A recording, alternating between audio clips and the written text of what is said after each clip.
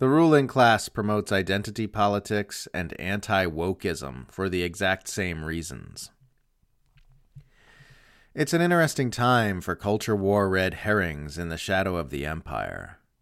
There are no major electoral races currently underway. Government COVID regulations have been mostly rolled back. The empire is waging a dangerous and continually escalating proxy war with Russia that should be getting a lot of scrutiny. If one didn't know better, one might expect this to be a time when the rank-and-file public would be doing a bit less barking and snarling at one another, and a bit more at the people in charge. But, if one is listening to this, one probably knows better. The world is roaring toward multipolarity, and the Empire is doing everything it can to slam on the brakes, up to and including ramping up for global confrontation with non-compliant nuclear-armed powers, and meanwhile the public is growing more and more disaffected with stagnant wages and soaring inequality, even as concerns grow that we are headed toward environmental collapse. So, of course, at this crucial point in history, they've got everyone arguing about wokeness. What woke means depends on who you ask. According to the original African-American vernacular English definition, it means simply alert to racial prejudice and discrimination. If you ask Ron DeSantis' lawyers when they were made to define the term in court, it means the belief that there are systemic injustices in American society and the need to address them, both of which sound entirely reasonable.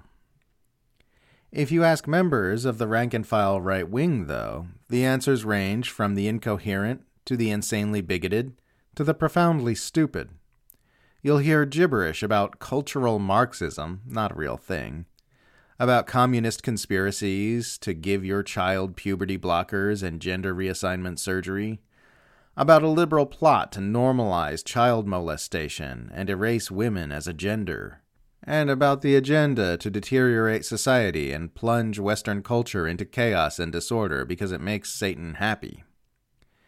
In my experience, the arguments are often intensely emotional, hysterical even, yet entirely lacking in substance.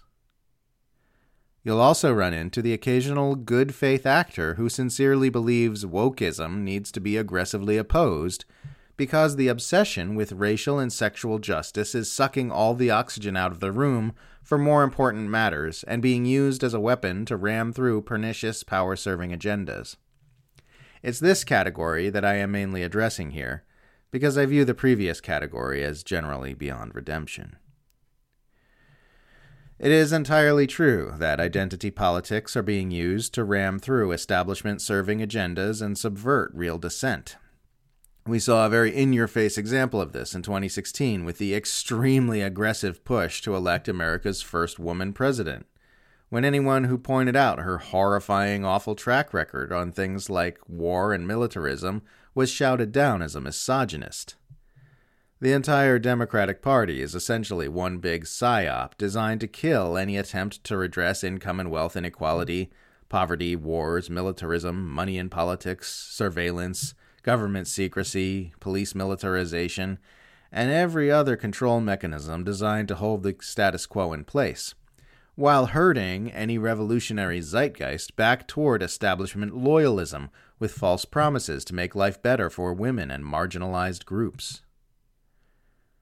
But it is also true that pouring your energy into anti-wokeism serves the establishment in the exact same way as pouring your energy into identity politics.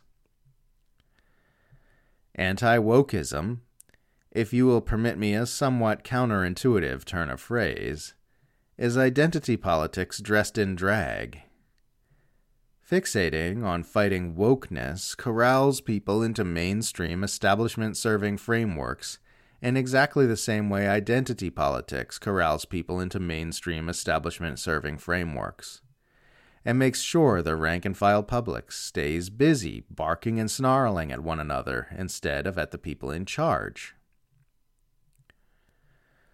Does it not seem odd to you that half of the ruling class has been getting half of the population to fixate on identity politics, while the other half has been getting half the population increasingly panicked about wokeness.